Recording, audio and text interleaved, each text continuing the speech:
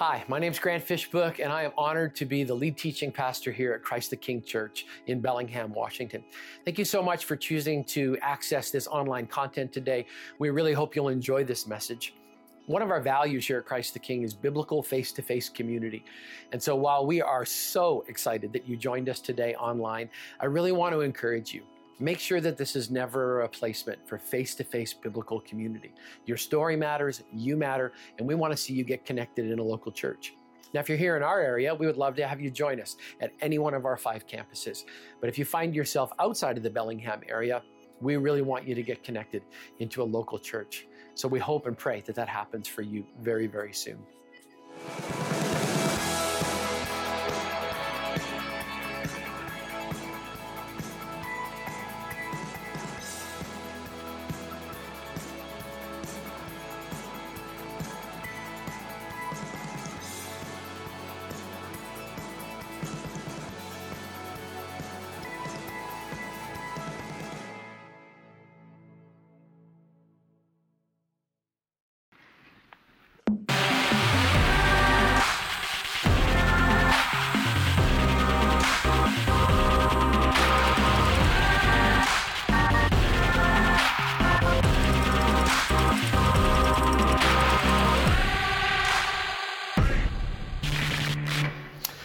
Good morning, everybody. I hear it's Christmas. At least somebody said something about that. If I haven't met you before, my name is Grant, one of the teaching pastors here. The people of Christ the King are in shock because they've never seen me in a suit jacket. Next year, I'm going to wear a tie and freak you out completely. So, Paul Denton was a petty identity thief.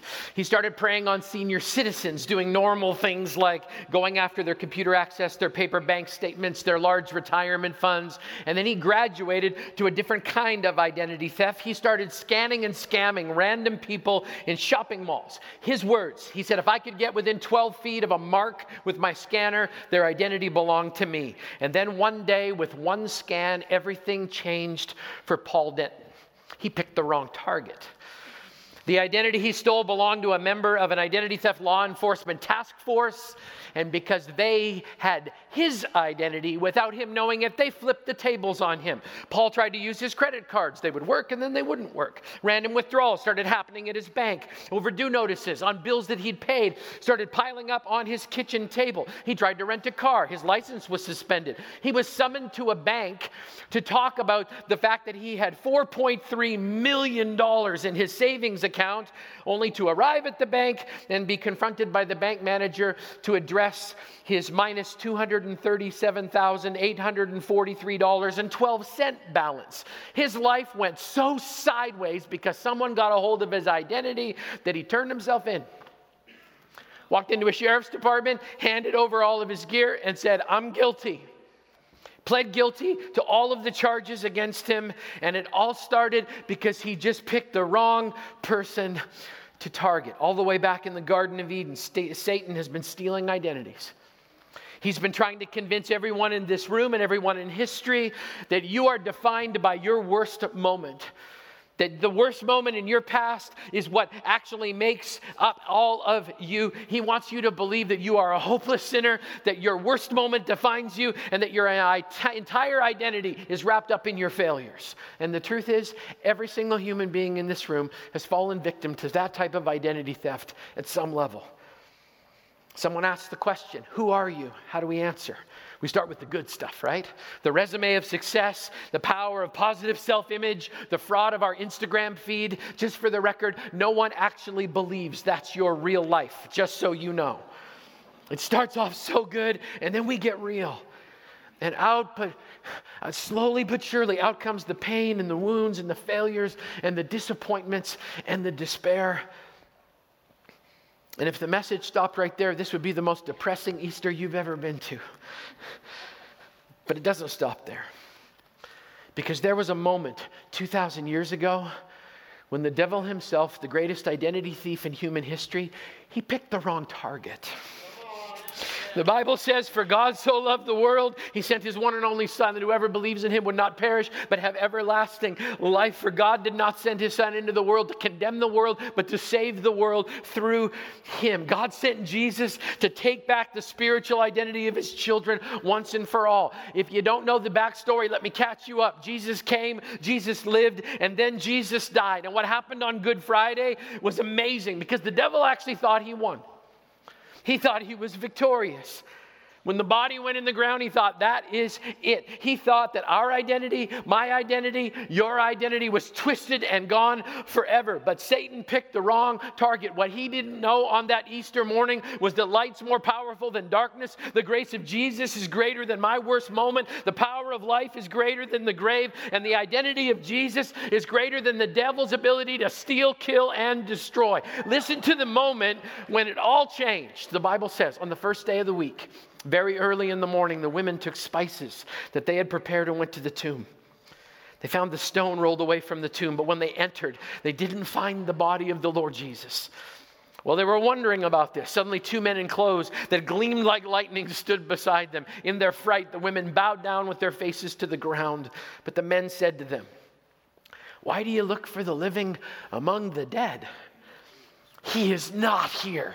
He has risen." Remember how he told you while he was still in Galilee, the Son of Man must be delivered over to the hands of sinners, be crucified, and on the third day be raised again. So much had happened leading up to this moment. Jesus has been out leading and teaching and loving and healing. He's been challenging religion and trying to convince people it's not about rules, it's about relationship. Jesus has been betrayed by one of his closest friends, and the reality is we've all betrayed him. I know I have. Jesus had been revealing our true identity as dearly loved children of God. He's been purposefully heading towards the cross his entire life to save you and me from an enemy that just so desperately wants us to believe that we are the worst of us. Jesus is falsely accused, arrested, sentenced to death by crucifixion, and it's actually in a conversation that Jesus has with a criminal on the cross that we see the very first evidences of the power of the resurrection of Jesus Christ. Here's what the Bible says. Two other men, both criminals, were also led out with him to be executed. When they came to the place called the Skull, they crucified him there along with the criminals, one on his right, one on his left. Jesus said, "Father, forgive them. They don't know what they're doing." And they divided up his clothes by casting lots. I mean, think about it. The Son of God who lived a perfect life is hanging with criminals. You know what I love? That was not new. Jesus hung out with the wrecked far more than he ever hung out with the religious. His famous words were, isn't it the sick people who need a doctor? And Jesus in that moment shows us he's willing to get his hands dirty with our messy lives. I can't talk for anybody else in the room, but Jesus' hands were stained when he started digging in my dirt, because there was a lot to go through. And with the weight of our worst moments on his sinless soul, God made him who knew no sin to be sin for us. And Jesus appeals to a righteous God to forgive the worst of us and the worst in us. And the unthinkable happens. God forgives. Amen. He forgives. The Bible continues. The people stood watching, and the rulers even sneered at him, and they said, "He saved others. Let him save himself if he's God's Messiah, the chosen one." The soldiers also came up and mocked him. They offered him wine vinegar and said, "If you're the king of the Jews, save yourself." And make no mistake, he could have. In that moment, if Jesus wanted to, he could have called the army of heaven down to stop everything and call an end to it. But Jesus didn't. You know why?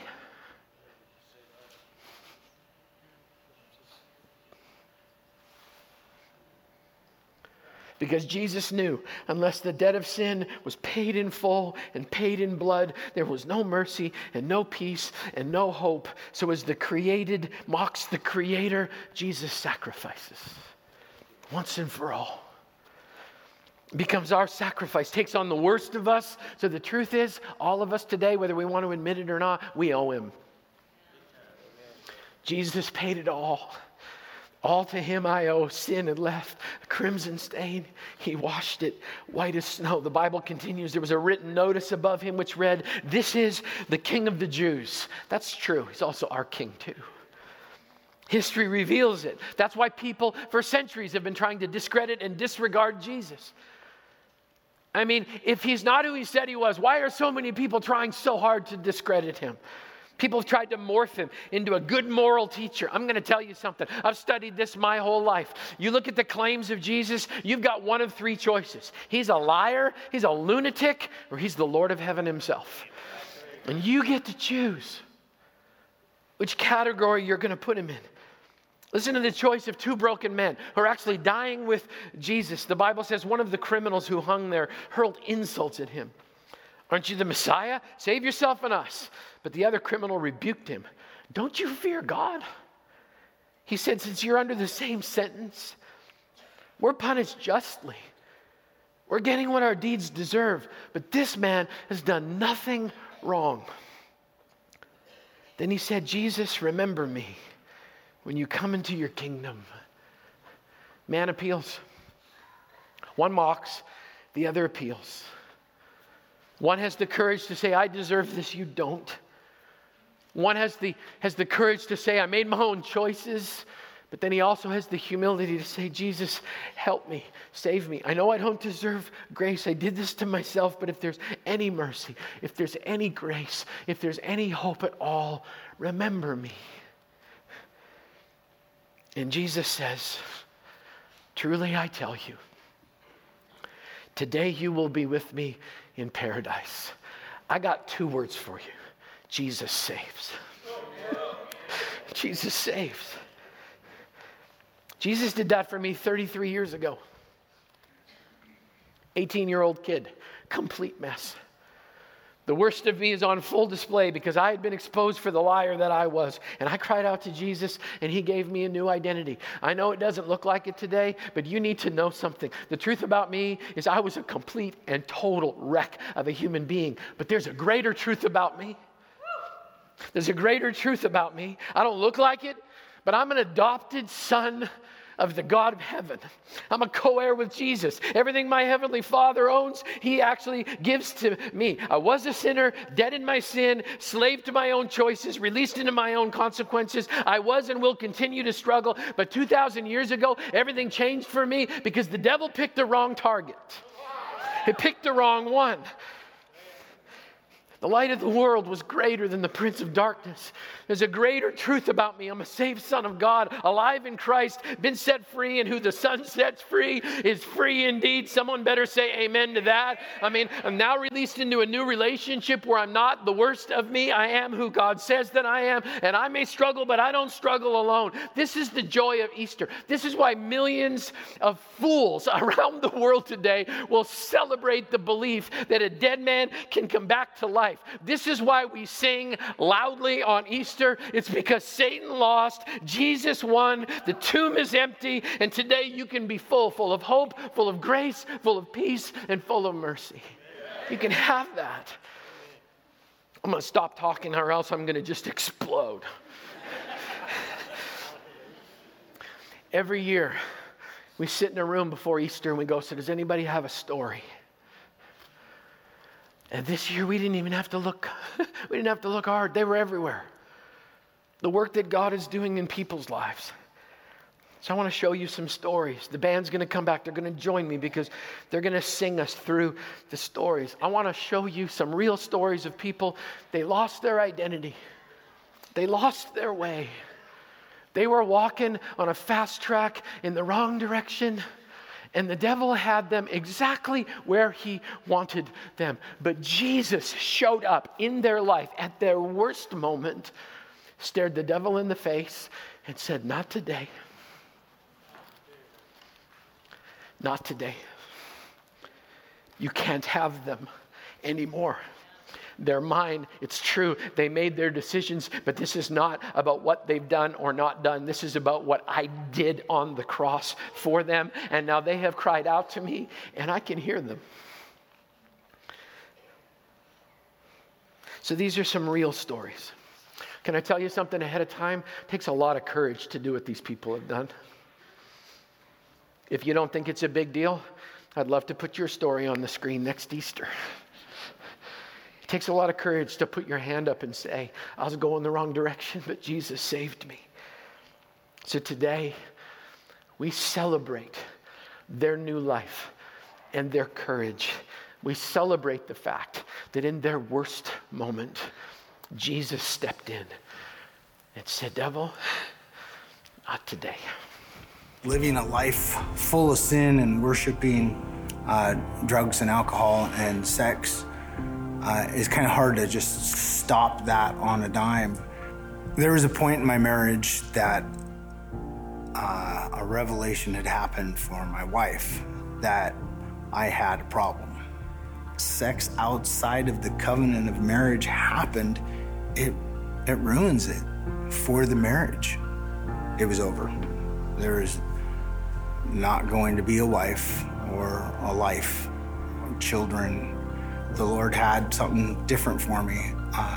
And he put a series of people in my life that changed me. And that individual was a pastor. And he preached the message on propitiation. And from that point on, I couldn't explain what happened, but all of a sudden, there was a desire to read scripture and get to know who Jesus was.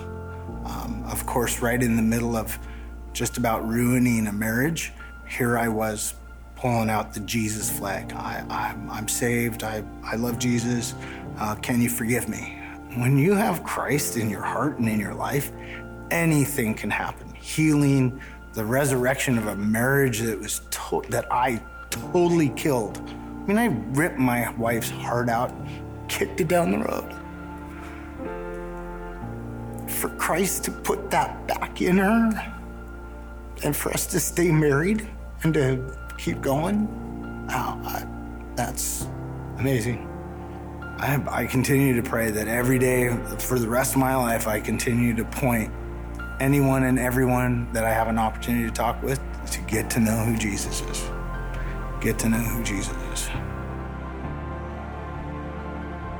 So about a year and a half ago, I was in a pretty dry season of my life. I started partying a lot to get away from what was going on at school and what was going on at home. I stopped talking to my family. I'd sneak out on school nights and not go to school the next day. I kind of realized it at a church event for my youth group. We had a go camp and I kind of just broke down after like 7 months of just partying straight. Just being in the presence of all the other high schoolers that weren't worried about what all of their friends thought. They were just worried about like pursuing God and worshiping Him for everything that He does in their life. I decided that I needed to get back on the right track that I knew I was supposed to be on for God's plan for me. I got involved in CTK Ministries and then I kind of found who I was again. I started helping with just putting everything on, helping with the small groups, and that turned into me and Courtney being co-leaders of the 7th grade girls. So by coming back to church and just keep on focusing on Him and reading my Bible and praying, I've just kind of leaned into that and knowing that understanding of God will be there through all of the circumstances regardless. The truths that I understand now that God continues to tell me as I go through life is that He has a plan for me and that I'm loved and that so many people care for me. Meeting Chandler and Courtney and all of the other leaders at Transit, it's just brought in me such a great community that just shows me that I'm valued because God made me that way and God will see me through everything. Around 2013, I started having a lot of financial difficulty, and I had a very good life in that way in business and been successful. All of a sudden, my marriage to the woman of my dreams and of course her man of her dreams started to crumble. The more I drank, the worse the marriage got, and eventually caused my wife to briefly leave. In 2014, we had gotten back together and we were doing well, and she was diagnosed with secondary breast cancer. which in most times is fatal. Now I'm not just going to lose this person for a short time. I'm going to lose her forever. And I did the unforgivable, and I just disappeared. And I disappeared for probably a month. I was, in a sense, homeless. I begged Christ, not for my wife back. I begged Christ for him to allow me to become one of his. And I felt like he was standing right next to me, and I could grab and hold on to his legs. And that was the first time he saved my life. I came back and expecting family, friends, and for sure my wife to basically reject me. But they gave me forgiveness and grace and love. And so I got to taste the ultimate grace from Jesus through my family and through my wife. I got to taste that grace, and I didn't deserve it. And I didn't deserve it from Christ either, but he gave it to me. My wife and I had a glorious reunion. The problem is the cancer didn't go away. In the summer of 2015, in the morning at 7:57, I crawled in bed with her, held her, took her last breath into me, and she was gone. Right before she died, she said she was so proud of me and that she could die in peace because not only was I the man that she married, but she knew that I was the man that God had made for her. Just under a week after we had laid her to rest, I was playing racquetball and I went down with a massive heart attack and I was dead. There was little to no hope, and if I lived because I had no brain activity, I surely would have brain damage. And about 11 hours later, after I got to the hospital, the surgeon walked in and the door flew open. And he said, he just woke up. He's alive. That's just a glimmer of hope is really all you need. Jesus came and lifted me out of the pit. And I'm so grateful for that.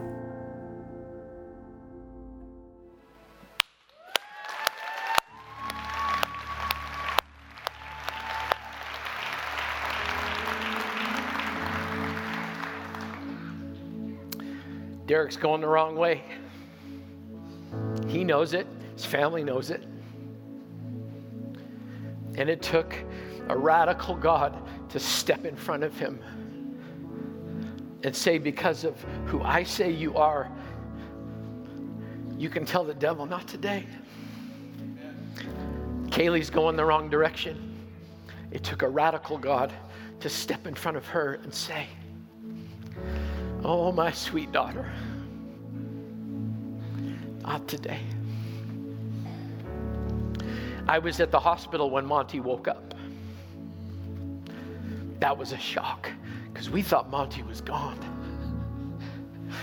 But the Jesus who keeps interrupting funerals showed up in a waiting room and said, not today. Not today. And I know so many of us just think, but Granny, you don't know how far gone I am.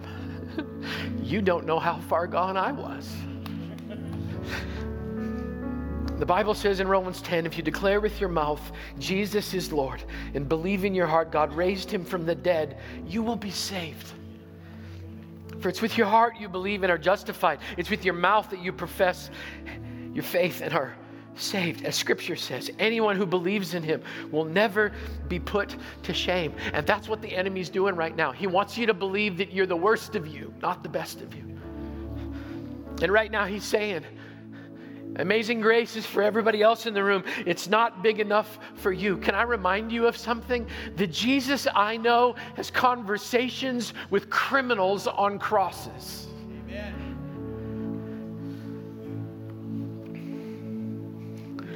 Some of you are thinking, this has got to be too good to be true. I get it. The Bible actually knows that some of us are going to think that. That's why it says in 1 Corinthians 1, the message of the cross is foolishness to those who are perishing. But for those who are being saved, those of us who are being saved, it's the power of God. So I get it because I've been there. Right now, there's a voice in your head saying, this is stupid. This is just hype. It's all emotion. You can't just ask for your sins to be forgiven and have your record expunged. He's saying, I know what you did. I was there. I know how bad you really are. I know your true identity. For the love of God, listen to Jesus right now as he says, not today. It's Easter. Death thought he won. He lost. Not today. Listen to the truth. 1 Corinthians 5, if anyone is in Christ, the new creation has come. The old is gone, the new is here. All this is from God, who reconciled us to himself through Jesus and gave us the ministry of reconciliation, that God was reconciling the world to himself in Christ. And I love these last words, not counting people's sins against them. Some of you are thinking, I need a new life. I need to start all over again. I need a new identity. And I'm telling you, it can happen today. Because of anything you've done, but because of everything that Jesus has done, there's hope, there's truth, there's forgiveness, there's a new story being written. And I want to give you the opportunity on this Easter to give your heart to Jesus. 33 years ago, I was the only kid who walked the aisle at Faith Fellowship Baptist Church. But you know what? Jesus met me there. Sent me in a different direction. And I would be so honored to stand with Jesus today and hold the door open. For those of you who just saw the story of Derek and Kaylee and Monty and said, there's just something missing in my life. I want that peace. I want that hope. I want that promise of eternity. I want you to see, feel, and experience the power of God to forgive you today. So we're going to pray. I don't know what else to do. We're going to pray. And if in your heart today you feel God is calling you out of darkness into light, into a new life in Jesus, I'm going to ask you to pray with me. Deep in the bottom of your soul, believe me, God can hear you. So would you pray with me? Every head bowed and every eye closed. And if today is the day when you let the devil know, not today, I'm going to invite you to pray this with me right now. Jesus, I accept the truth that you love me. You know, I haven't lived a perfect life. I made some bad decisions. And right now I acknowledge I cannot save myself. I've tried. I believe that you, Jesus, alone can save me. I admit I need your help. Jesus, please forgive me for the way that I've hurt you by living my life my way. For the way that I've hurt others. And God, would you please show me how to forgive those who've hurt me. I ask your power right now. God, teach me how to turn away from things I know are wrong.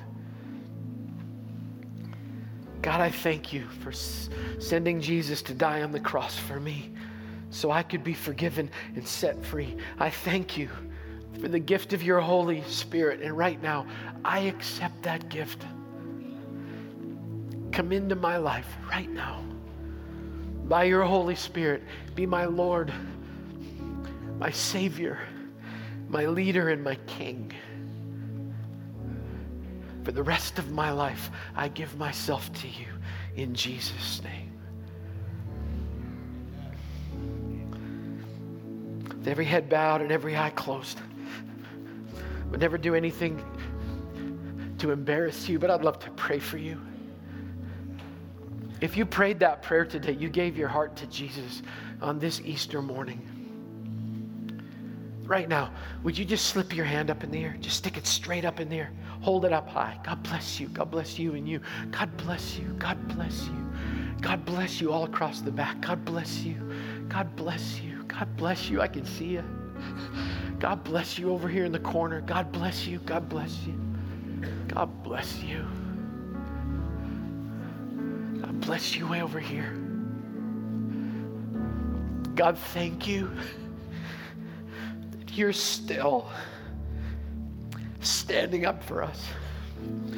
That you're still saying you're not what you did. You are who I say you are. And today you are forgiven and set free. So God, I pray for everyone who's raised their hand today. May they know that Jesus has saved them. And a whole new life is waiting.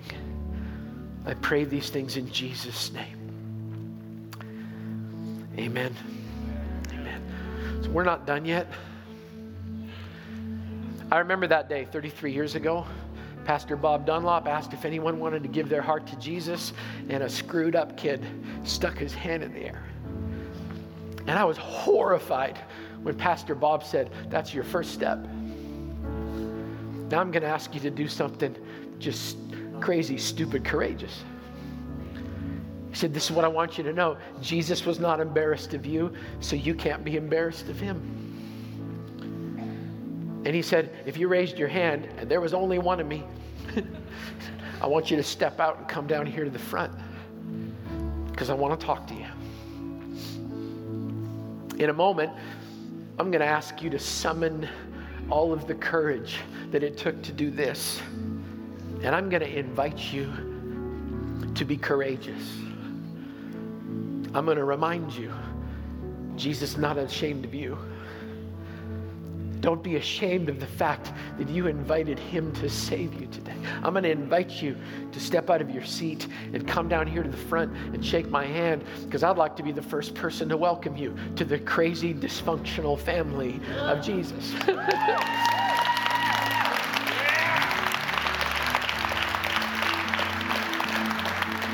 And I already know, I know how it works. I've been doing this a long time. The devil's saying, "Are you kidding me? What are people going to think?" Oh, okay, we're not even going to wait. Bless you. You're going to walk right over that way, okay? Awesome, someone's waiting for you. Okay, here's what we're going to do. I need everybody to stand up. Can you stand up with me? Because apparently we're not going to wait. If you prayed that prayer and raised your hand, just start walking right now. Just come down this direction. You just come right here. Come right here. And then we're going to go right up that door, right up that door. Come on, right here, brother. Come right up here, my brother. God bless you. God bless you. God bless you. Thanks again for watching. We're so glad that you joined us today. Once again, we hope you'll get involved in biblical face-to-face community wherever you happen to be today. If you'd like more information about Christ the King Community Church, if you'd like to give online, or if you'd like to submit a prayer request, or even get connected in a small group, you can find out more about us at ctk.church.